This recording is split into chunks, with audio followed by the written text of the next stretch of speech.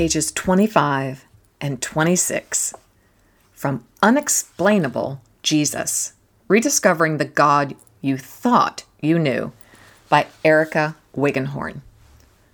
I wonder how Zechariah felt regarding the words the angel was speaking. It would be almost too much to take in, wouldn't it? We adopted our son the day he was born, and he was quite ill from the start. He had to stay in the hospital the first week of his life while the doctors ran test after test. The first night after his birth was horrific. He seized and screamed until he fell asleep for 2 minutes, and then it would begin all over again. The nurses told me the only thing I could do was swaddle him as tightly as I could and clutch him securely to my chest. By the morning, my arms throbbed and my heart was broken. My saving grace was the presence of my mother-in-law by our side. A nurse for over 20 years, she was the calming presence I needed to not lose it in rage that others' choices would cause him such harm. How long would this last? The following night, I went home to be with our daughter, and my husband stayed with him, with his mom and our son. I feared how the night would unfold. All I could do was pray. The next morning, my mother-in-law called and told me how they had had the most amazing nurse that night. Her name was Christina. She said she worked with babies like our Nathan all the time, and she seemed to know exactly what to do. She was able to calm him down and get him to sleep for more than just a couple of minutes at a time. I got in the car and drove to the hospital, eager to meet her. When I laid eyes on Christina, she was not at all what I had expected. She had long gray hair, kind of frizzy, parted in the middle, and wore all white scrubs, which was a bit odd for a labor and delivery nurse. There was nothing particularly beautiful about her appearance, but her eyes were pools of the purest blue, and I felt as though I could drown in the peace they reflected. She smiled faintly at me and took my hand. She began to speak words over my son that I can scarcely remember, as I was in such awe over her presence and the entire event unfolding around me. What I do remember is that she said he was a strong child and he would overcome this rough beginning. He had a curious mind and much wisdom would be required in raising him. I remember staring at her thinking, how can you know this about a child not even 48 hours old? Then she squeezed my hand, took Nathan out of my arms, kissed his forehead, whispered something over him I could not hear, handed him back to me, and left. My dear friends, you are in for a treat today. Buckle up. My conversation with Erica Wiggenhorn and the Unexplainable Jesus is going to really touch your heart.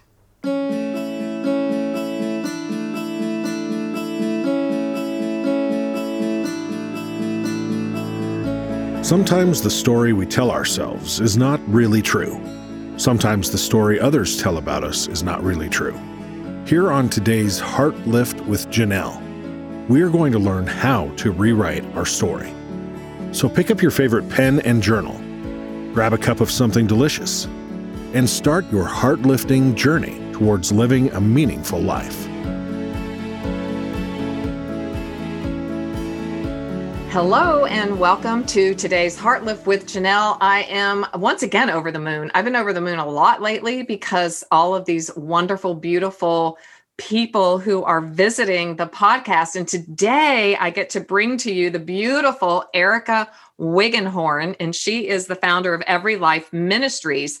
I love Erica's work, and her byline is making evident the power of Scripture to transform lives. Well, Heartlifters, that's where we are all about transformation. And so I'm just so happy to bring Erica in. And, I was thinking as I was getting started here that this is one of the benefits, honestly, of COVID-19. And I'm sure eternally there were many benefits that we cannot see as of yet. But that because we're not traveling, like right now, I'd probably be busy, new book, traveling around. Erica's got a new book, and the paths would not mix. But in some ways, because of that, we are now zooming. And so I've met so many people I don't think I would have really met outside of this. And for that, I'm very grateful. And I want to welcome you, Erica, to our show today. And let me brag a little bit about you first, though. She writes Bible studies and teaches biblical principles for life change. So you know that's why I love her. She's passionate about God's word and its ability to transform us personally, along with our relationships. And you know that I have that highlighted. Her latest release by Moody Publishers, Unexplainable Jesus, Rediscovering the God You Thought You Knew. Released in 2019, and it's an in-depth look at the book of Luke. She has two others in that series, Unexplainable Life, Unexplainable Church, and she has a new book, drumroll please, Letting God Be Enough. Why striving keeps you stuck and how surrender sets you free. Woo, we have been talking about some stuckness here, Erica, so we can't wait to have you back on. We already have that on the books to talk about that book. But for today, we are going to talk about Unexplainable. Let me just take a second. And we always are about the words within the words here. Unexplainable is an adjective, and it means incapable of being explained. Well, you know, I had to go down to explained and what that means. Explained means to make known. We've also been talking a whole lot about being known. So you are just right on time, right on target. Explained means to give the reason or cause of something, to show the logical, like left brain, development or relationship of. So we have to go to logical and see that that means capable of reasoning or using reason in an orderly, cogent, or convincing fashion. Well, throw everything explained and everything logical out the window because we're bringing in the expert on the unexplainable. And if we ever needed you, we need you now. Erica has also volunteered as a teacher for Alongside Ministries, a group working with the incarcerated community, learning to walk with Christ after their release from prison. Wow. She's also worked as a children's ministry director and an elementary teacher. Before this, she graduated from Azusa Pacific. I love that university with a double major. When I found this out, I was like, wow. Political science and business administration. She also earned an MA in language acquisition and development. She lives in Phoenix, Arizona. Never been there, but want to be. With her husband, Jonathan, and children, Eliana and Nathan, and they attend Desert Springs Community Church, where Erica volunteers with Charis Women's Ministry. I love that because that means grace, teaching and serving on its leadership team. So without further ado, I just want to bring you on, Erica. We want to welcome you and we want to get to know you and love on you and hear your heart. So welcome. Thank you, Janelle. I'm so excited to be here. And of course, I'm excited to talk about Jesus. Yes. Yay! Yes. And the encounter, like in my book, Stronger Every Day, a main theme is when we experience a Jesus encounter, nothing's ever the same. No. And I know that you share that in all of your work, in all of your books, that a Jesus encounter changes everything. Absolutely. And we're right off the heels of our highest hallelujah with Easter in our rearview mirror, but now we're living into a resurrected life and learning how to live a resurrected life. And what does that mean? And what does that look like? And so before we got started here, you and I were having I was just listening. Erica was having a very passionate, she was preaching and it was so good and I didn't have it on tape. So I just want to welcome you into that conversation. Yeah. When I asked you if you had any thoughts about where you would like our conversation to go today. Yeah. Yes. So the thing that struck me, so I've been reading your book, Stronger Every Day. Yay. I've been making my way through it. It's so phenomenal. And what jumped out at me is when I went through Luke's gospel and I was writing Unexplainable Jesus, the thing that Jesus kept coming back to over and over and over was our heart. He wants our heart. Yeah. And from the very outset, when I was reading Stronger Every Day, you paint this beautiful word picture of this Japanese artisan who repairs I'm not going to try to say the Japanese word. Kintsugi. Okay. He takes these broken pieces of pottery, which we will say represent our hearts. I think just about every person out there has had some kind of brokenness to their heart in this broken, shattered planet. Yes. And he applies this magic golden dust to bring all of the pieces back together to form this beautiful piece of artwork, something that was actually more beautiful than before it was even broken. Yes. And what struck me is I was like, Unexplainable Jesus is the magic golden dust. It is. He's the magic golden dust. Yes. And through that dust was how the light penetrated into the vessel. And that is exactly what Jesus promises to do. He's like, your heart is cold. Your heart is in pieces. Your heart feels broken. Your heart feels dark. You know, maybe your heart feels hopeless or just void of life, void of energy and light. And he's like, I want to bring the light into your heart. That's what I came to do.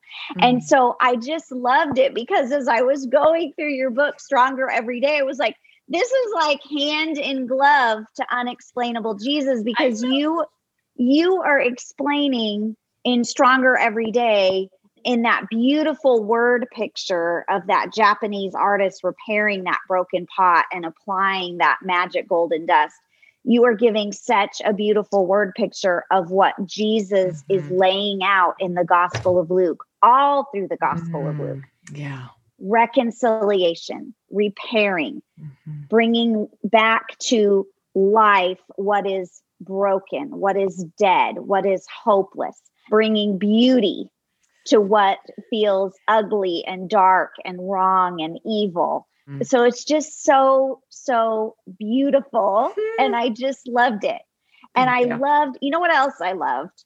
Tell me. Was, you know, the thing that Jesus is constantly trying to do in the book of Luke is he's constantly trying to get the people to understand, like, you guys, listen, it's not about trying harder. It's not about doing better. It's not about being better.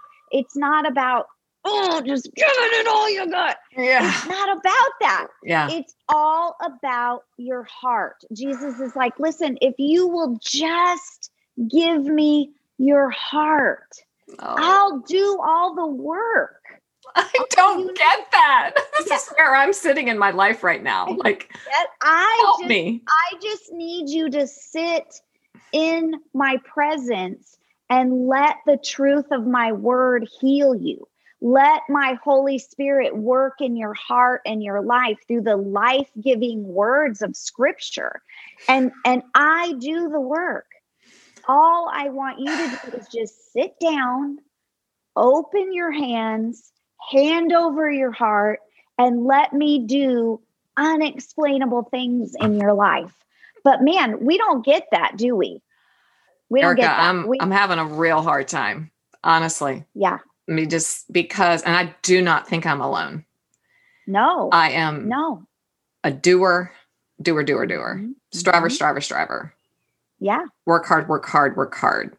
And I get what you're saying. And a big part of Stronger Every Day, my work is making that connection from the head to the heart, right? So that long journey that has to take place. Yeah.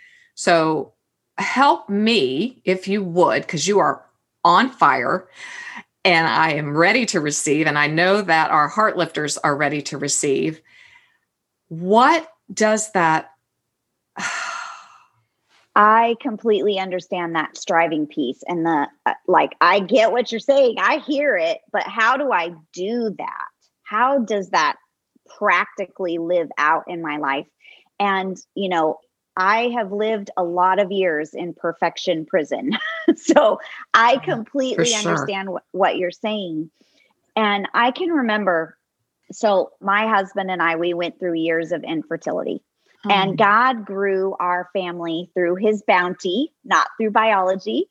And when we first received our baby girl, whom, we had shed tears over, prayed over, and here I have been given this beautiful child from this precious birth mother who handed her over to me and said, I really wanted to be the first one to wish you a happy Mother's Day. I took that baby girl home, and in the middle of the night, as she was crying, and I'm just holding her in the rocking chair, and I'm just crying, and I'm saying to God, don't let me mess this up. Oh, wow. Like, what a gift. I have this life that you've given me, this life, and I don't want to mess it up. I want to do it right. I want to do it perfectly. And I think that's really the heart's cry of just about every mom out there, right? We want to do every woman. Right. We just want to do life right. We're in the center of spheres of influence. Yes. Yes. And I remember the Lord just whispering to me in the quietness of my heart, saying, child, if you were a perfect mom, why would she ever need a heavenly father? She wouldn't, right? Because I'm already perfect. So why would she need God? Right? She's already got a perfect mom. And see, this is the unexplainable piece about Jesus. It's like, if we can fix ourselves, if we can figure out, if I follow step 1 through 10, I'm going to be perfectly healed. My heart's going to be perfectly healed. Everything's going to be fine. If I can do it all by myself when someone just hands me a script, why would I need Jesus? This is what we have to understand is Jesus does it in such a way that we need him. We do. And that's really the grace. That's really the gospel, is us coming to a point of saying, I don't know how to move this from my head to my heart. I can incorporate some practices into my life that help me do that. And I certainly should. And Jesus definitely taught his disciples to do that. He was like, look, you pray, you connect with your Father. He was you come away. Yes, you come away, you rest, you get something to eat, you take care of your physical body in order to be able to receive spiritually. He talked a lot about reconciliation in relationships and how important that is to the heart of God. So it's not like we just passively sit back and do nothing. Jesus definitely didn't teach that. But there's this element that Jesus teaches that he's like, look, you have to understand, apart from me, you can do nothing. Say that again. Apart from me, you can do nothing. And in the middle of speaking that truth bomb, Jesus is using this illustration of the vine and the branches, right? In John 15, He's that life-giving vine. And as we stay connected to him, that word that he keeps using in John 15, abide. Abide. Do you know what's hilarious to me about that word abide? Please tell me. If you look up that word in the Greek, it's spelled M-E-N-O. You're right. Meno. It is. Meno, him, yes. We need him. Isn't that just hilarious? Oh my gosh. I've looked at that a million times, but this is why we need each other, because you brought that out. That spark never came. Abiding. That is abiding. It's saying no to me.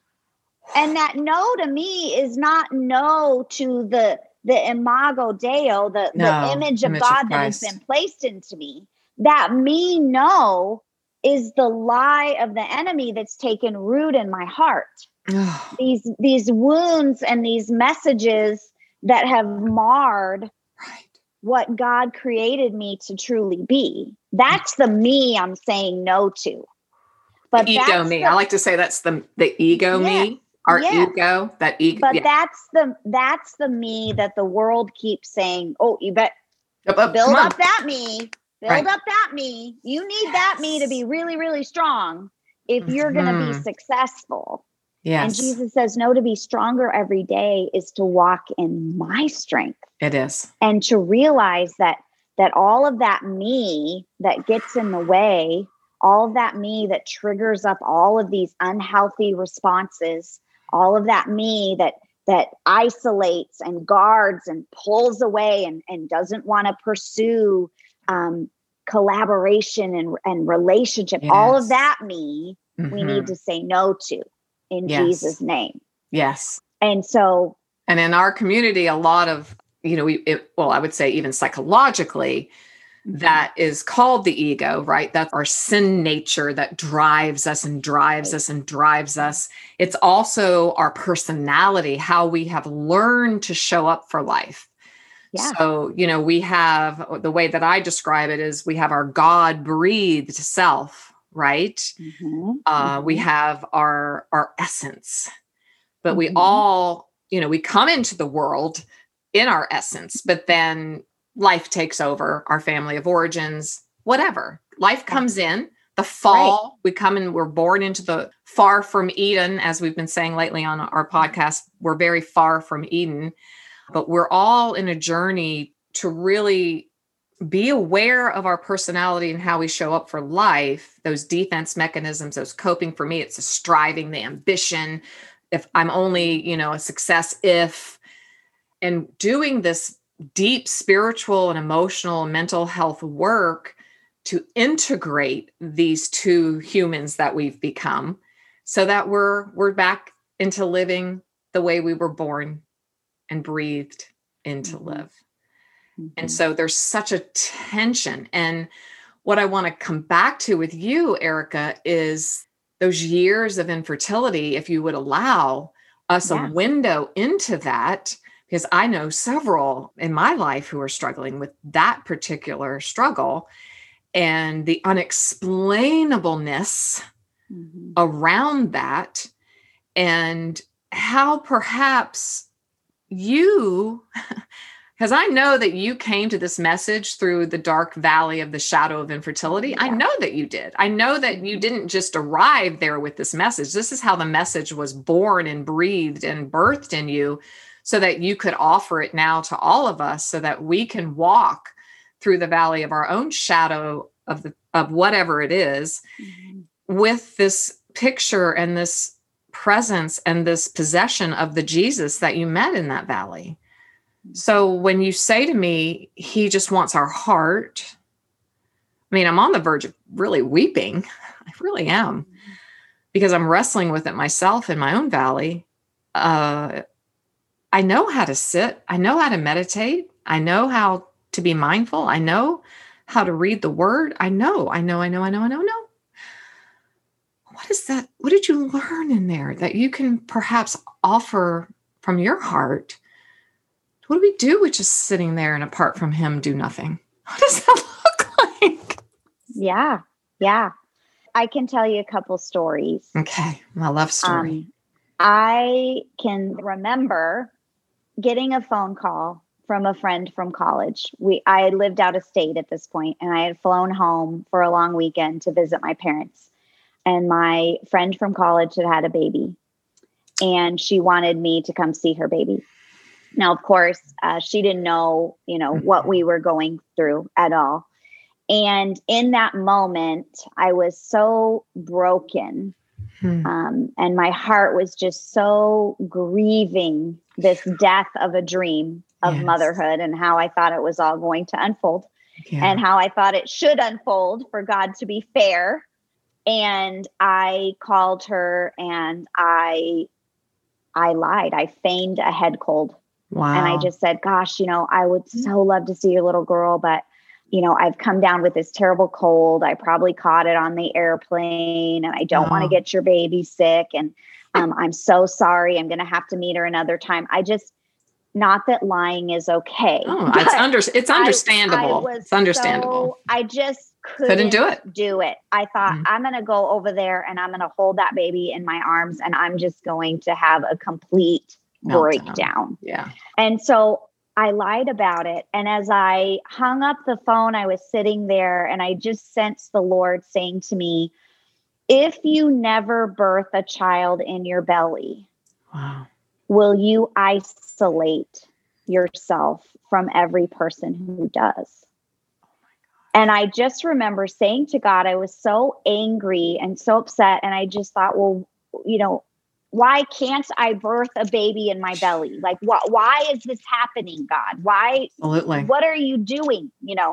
And I remember the Lord just saying to me in that moment, if I don't grow your family through biology, but I grow your family through my bounty, will I still be good? Will I still be good? And I just cried because it's like, well, of course you'll be good. That's not what I want. That's not how I want it to be. But of course you'll still be good. And, the irony now in all of that is our daughter is 17. No, our son is 15. She? Wow. I cannot imagine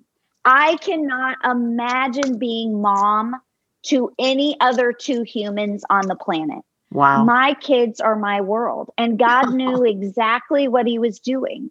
He totally knew what he was doing. But in that moment, I couldn't see it. It's unexplainable. Right. It's unexplainable. And, it's unexpressible. Like, that's what I feel like your next series is like, it's unexplainable and it's unexpressible. The pain is so deep.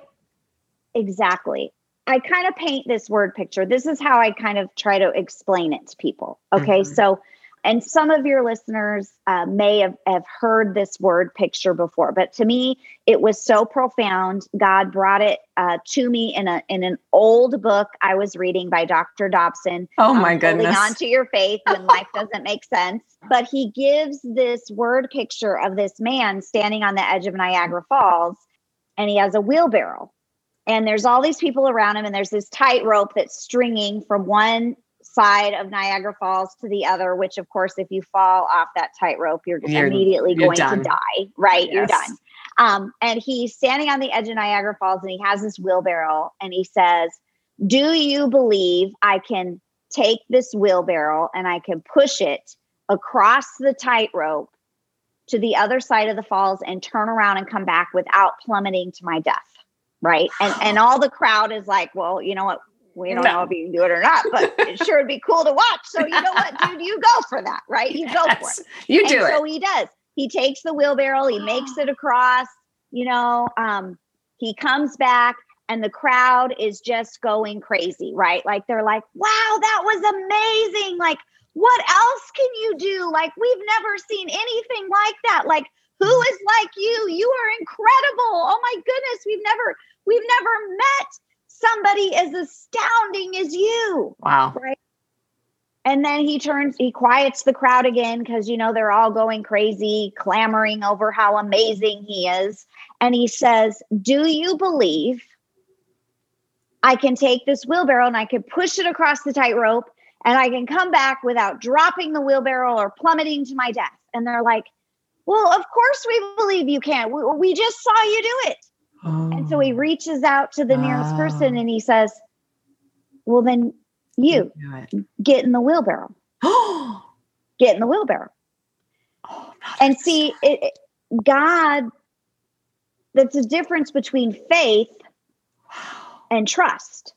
Yes. Because everybody standing on the edge of that falls had faith. Yes. He could push the wheelbarrow across and come back, and they're all telling him how amazing he is and what else can he do and who is like him, and they've never met anybody like him and he's incredible.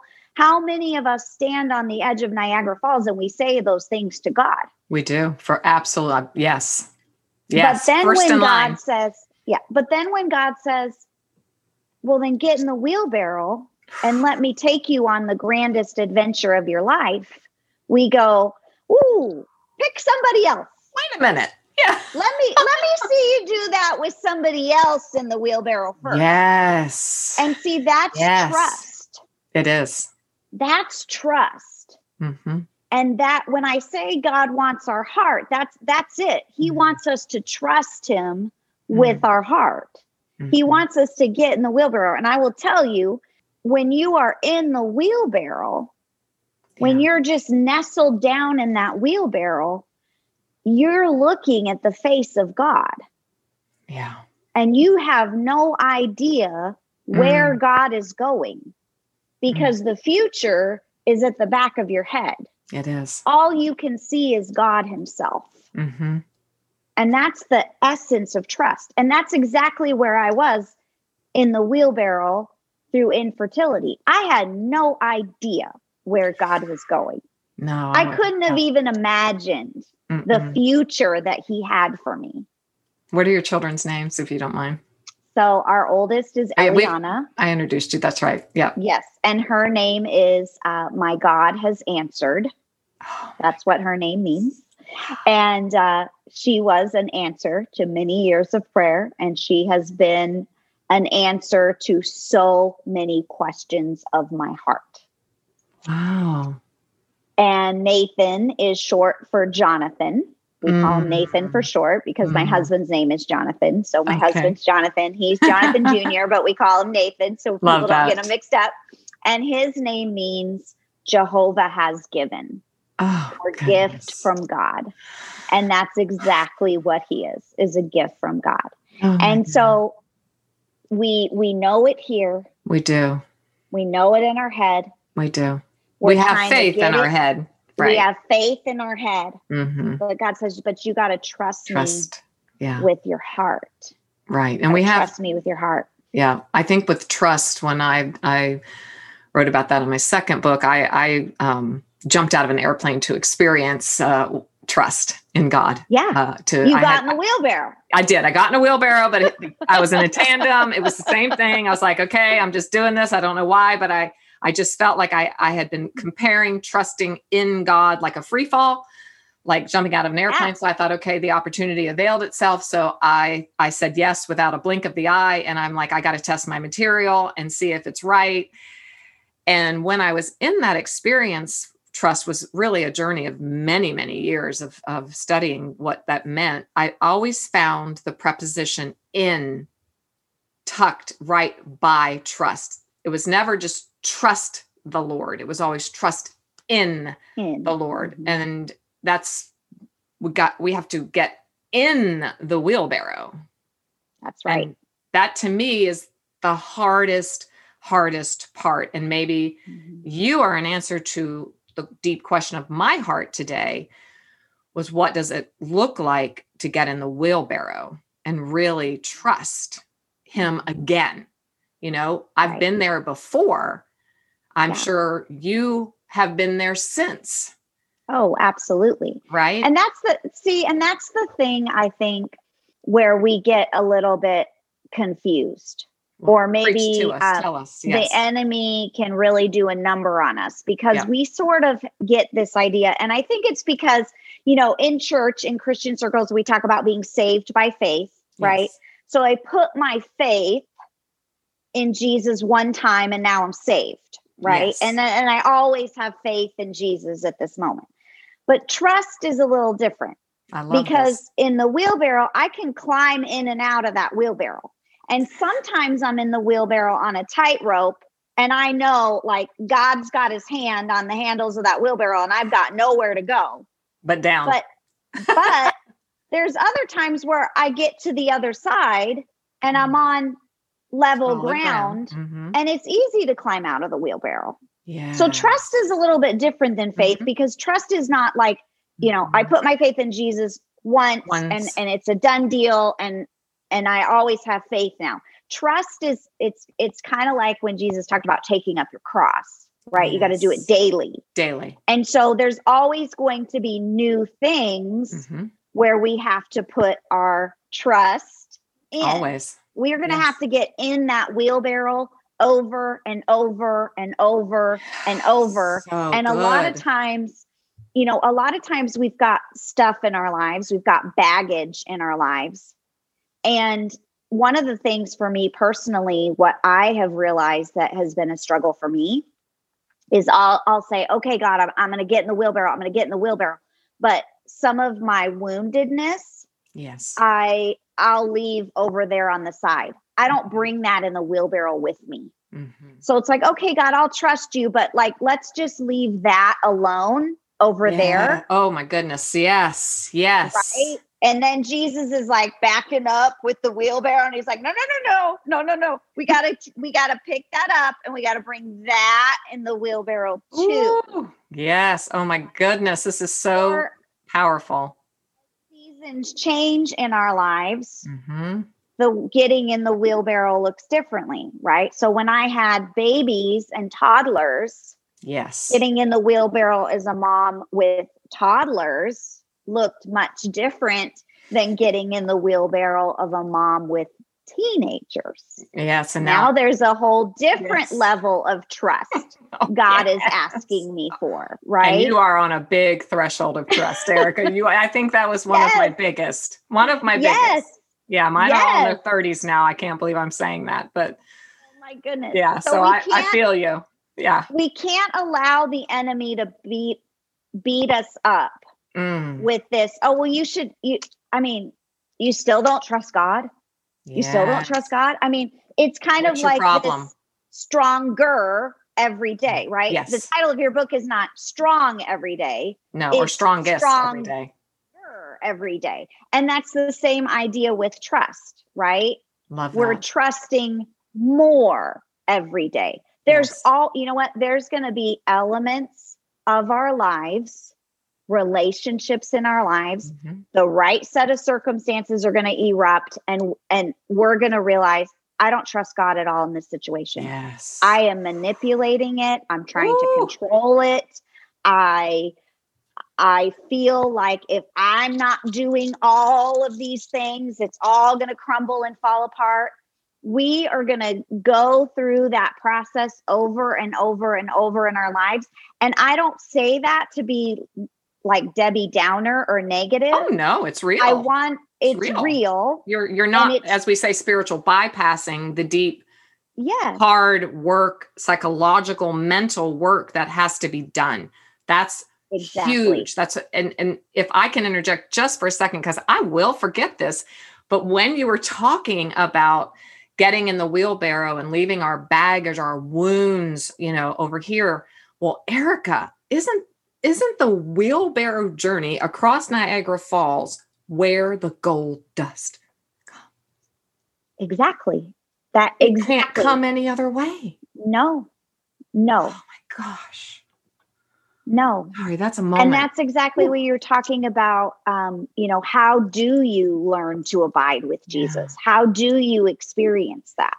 Well, that's it's going through that valley. It's being willing to go through the tough mental work of getting in the wheelbarrow with that yuck.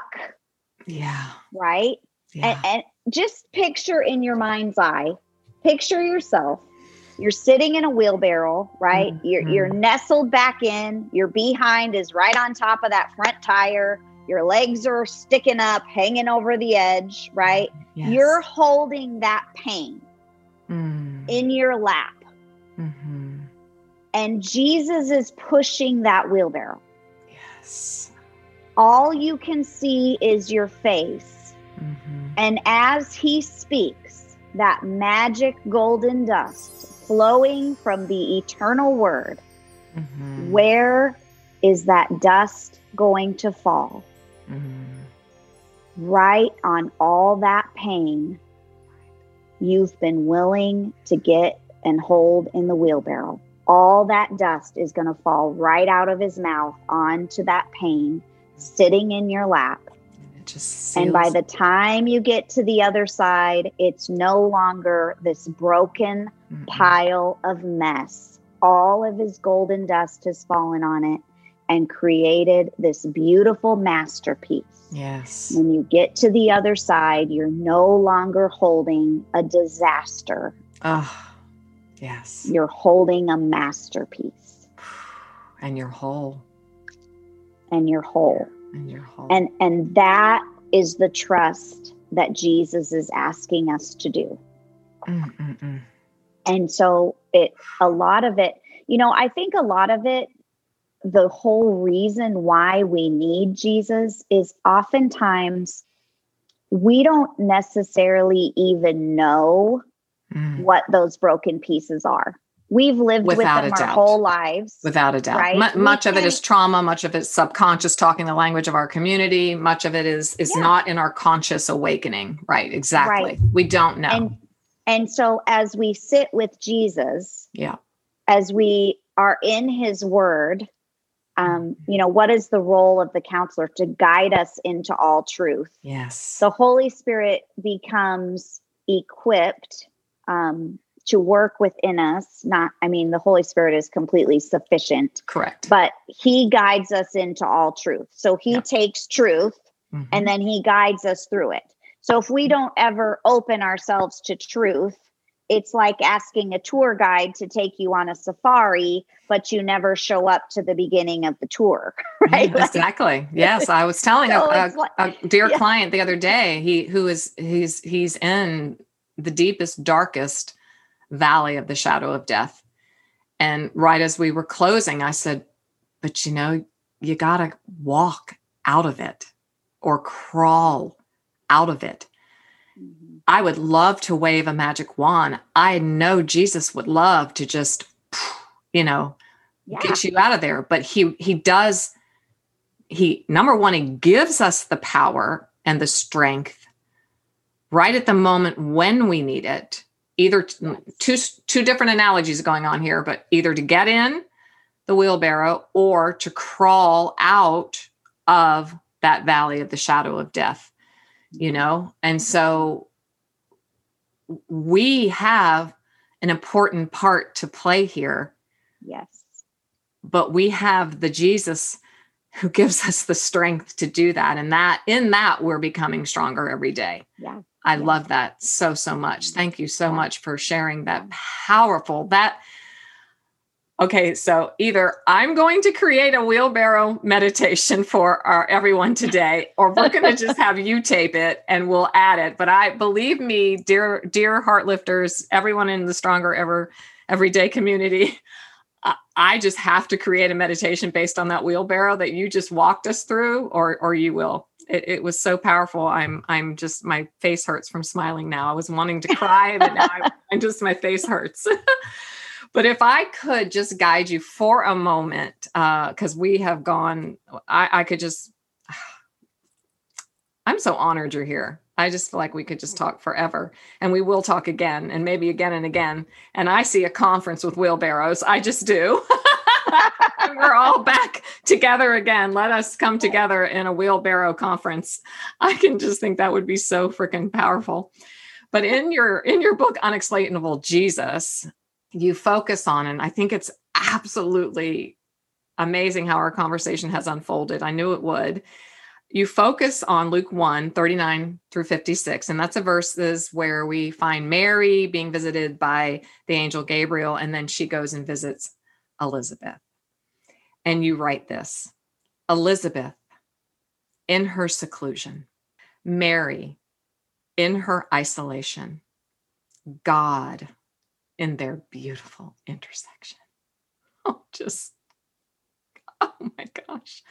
One older and full of wisdom, one younger and full of wonder, knit together in their individual stories to equip each other for their part to play in God's grander story of grace.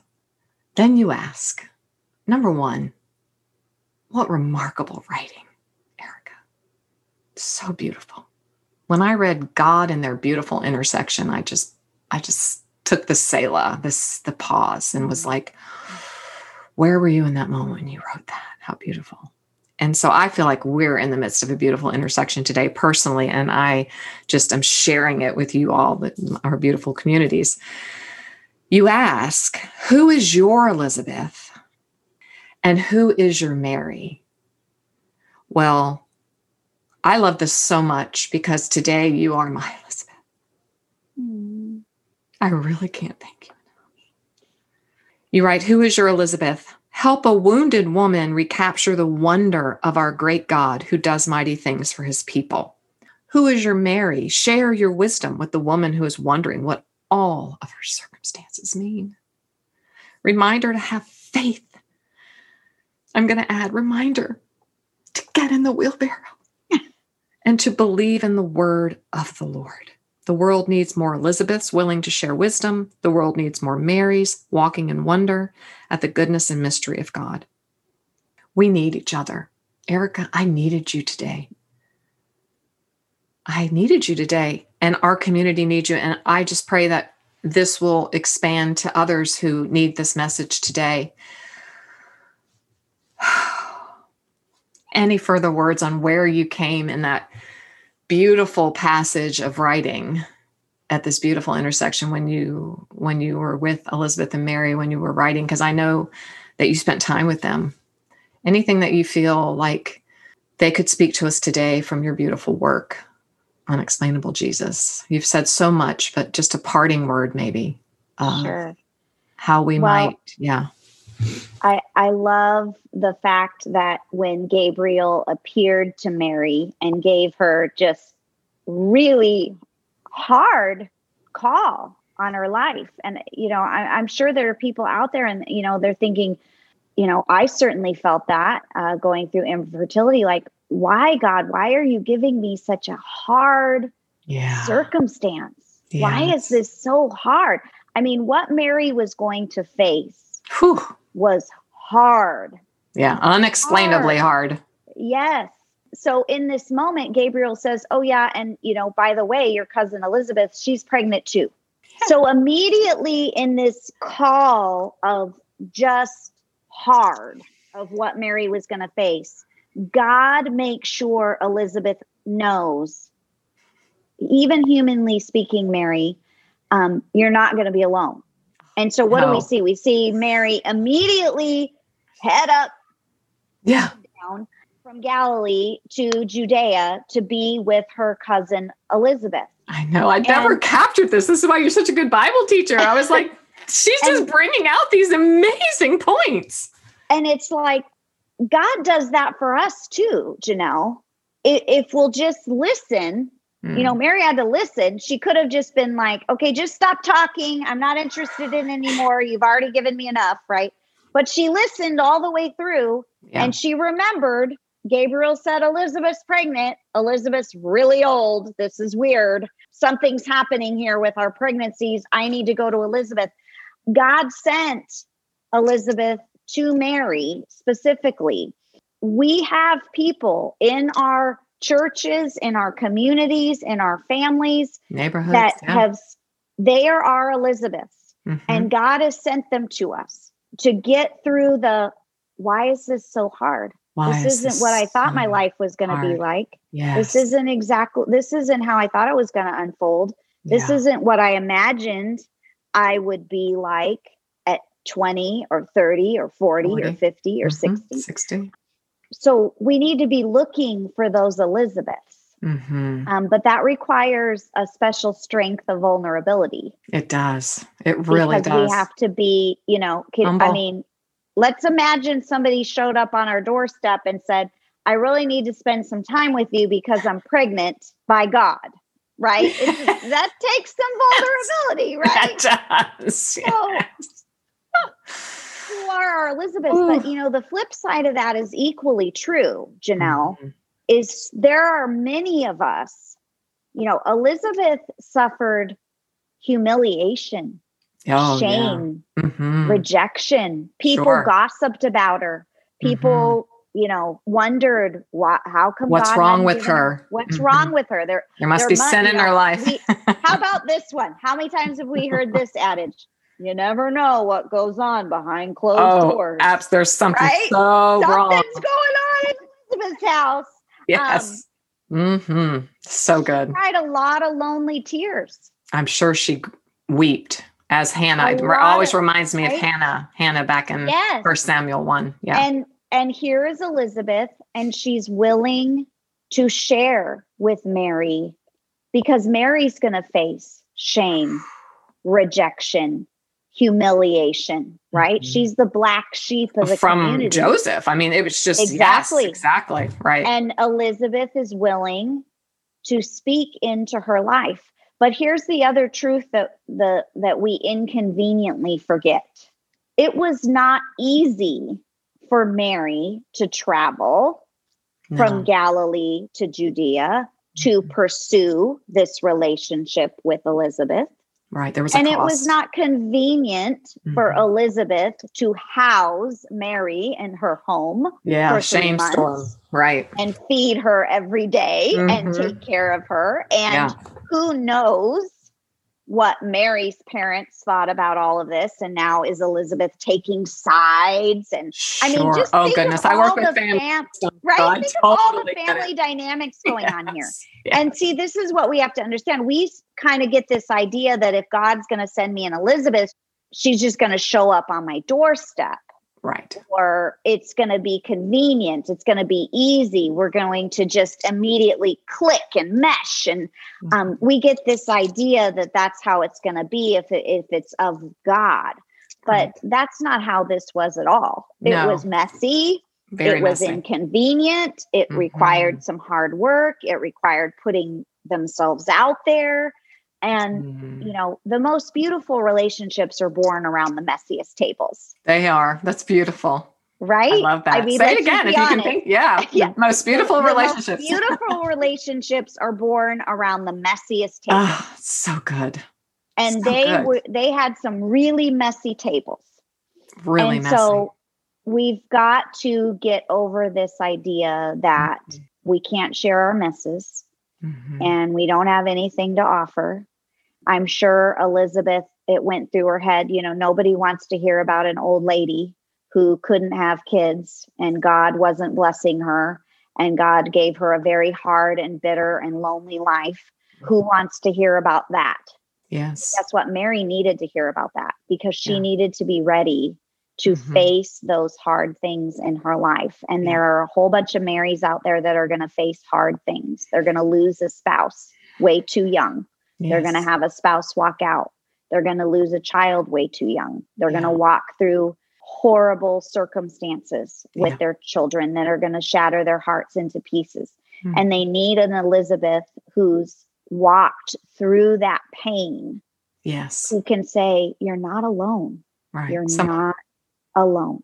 Someone who took the invitation. I know I've heard you speak before about the divine invitation, and I love that so much. And maybe we'll get into that next time.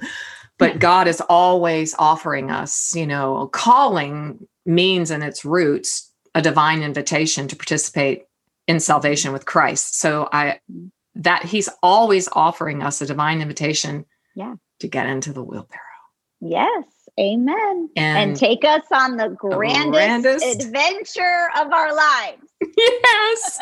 So pay $100, to get into an amusement park to ride 10 seconds on a roller coaster, right? The thrill of it. Mm-hmm. I paid a lot of money to hop out of that plane. That's the wheelbarrow life. Mm-hmm. It's thrilling. Wow. It's thrilling. It's hard. It's hard and thrilling and all of those things. We're like going through it like, yes. But that's also a huge part of the message here is that we learn to sit with all of the hard, all of the sorrow, so that we can experience all of the greatness and the joy. We know in research and study, if you don't sit with sorrow, if you don't sit with the wounds, if you don't get in that wheelbarrow and ride across, you are not going to experience the Ephesians 3:20 that God is He will do the unexplainable in our lives. Yes. He will do the unimaginable in our lives. He will help us through the unexpressible seasons of our life. So yes. So that I think we're going to just have to just close here. I don't want to, but I want to honor your time. I've gone over time. So thank you so, so much. if you would just pray us out. I really think Yes. this is a podcast. And if those of you who are joining us today, perhaps I have felt this inclination while we've been talking. Perhaps you've been, one of your wounds is the church. I've been there. Maybe one of your wounds is a woman or a man who claims to be a leader of the church or who professes Jesus. Okay. Today is an invitation from Erica and myself to come and sit and find out who Jesus really is. I pray you have a Jesus encounter. Erica, if you would just pray us out. Lord Jesus, I think about your encounter with the woman in Luke 7, the woman who everyone in the community called her a sinner. We're not even given her name. She was just a label. No one really saw her. They knew who she was. They probably knew what she did for a living, right? But they never saw her soul. They never saw her heart. And yet in that moment, in great courage, as you're teaching, she rushes out of the shadows of the darkness and she falls at your feet and she just begins to weep over your feet and dry your feet with her hair. And I love that story so much, Jesus, because I love how she watched you be disregarded and humiliated by Simon as you came into his home. And she knew immediately in her heart the pain of what it felt like to be disregarded, to be humiliated, to be shamed, to be flooded with feelings of less than and ugliness and unacceptance. And so in great compassion for your own heart, she came and she just blessed you. And I think for all of us, when we think about our wounds and we think about the shame that we feel, maybe the guilt, maybe the regret, maybe the anger, the bitterness. I'm sure she felt so much bitterness towards Simon, who was being so rude to you in that moment, Jesus. But as we think about our own pain, how blessed you were when she came and she brought it to your feet. And in that moment, you looked over at her and you said, "Daughter, your faith has saved you. Go in peace." And so, Jesus, I think that is exactly what you want to say to all of us as we come out of the shadows of the darkness and we run to your feet and we release all of our tears, all of our pain over to you. You say to us today, "Daughter, your faith has saved you. Go in peace." And so I pray peace over each and every one of us today, realizing that the emotions that we feel today will not be the emotions that we always feel. And the view that we have of our circumstances today will not be what we always see. Right. And while the future seems dark and unknown, you will bring your light through your beautiful golden dust as you knit us and heal us and restore all the brokenness of our lives. Because you promise us that you always finish what you start. And if you're listening here today, God has already started his healing work in you. Yes. And that's why you're here. He will finish what he starts. And we praise you and thank you for that, Jesus, that you are the author and the finisher of our faith. In Jesus' name, amen. Amen. So thank you, Erica. I want everyone to check out Erica's website. It is www.ericawiggenhorn.com, and that will be in the show notes so you'll know how to spell it and you know how to get there. But yes, and can I just jump in and say, if you do visit my website, you will find 3 free ebooks there about deepening your intimacy with God. So if you were listening today and you were saying, I still don't know, I don't know how to deepen that intimacy with God. There are 3 ebooks right on there. They're absolutely free, yours for the taking.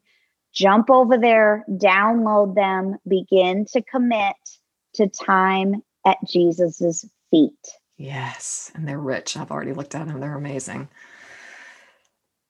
So I always leave you with this reminder, my dear friends, that you are clothed in strength and dignity, nothing to fear, and you can smile at your future.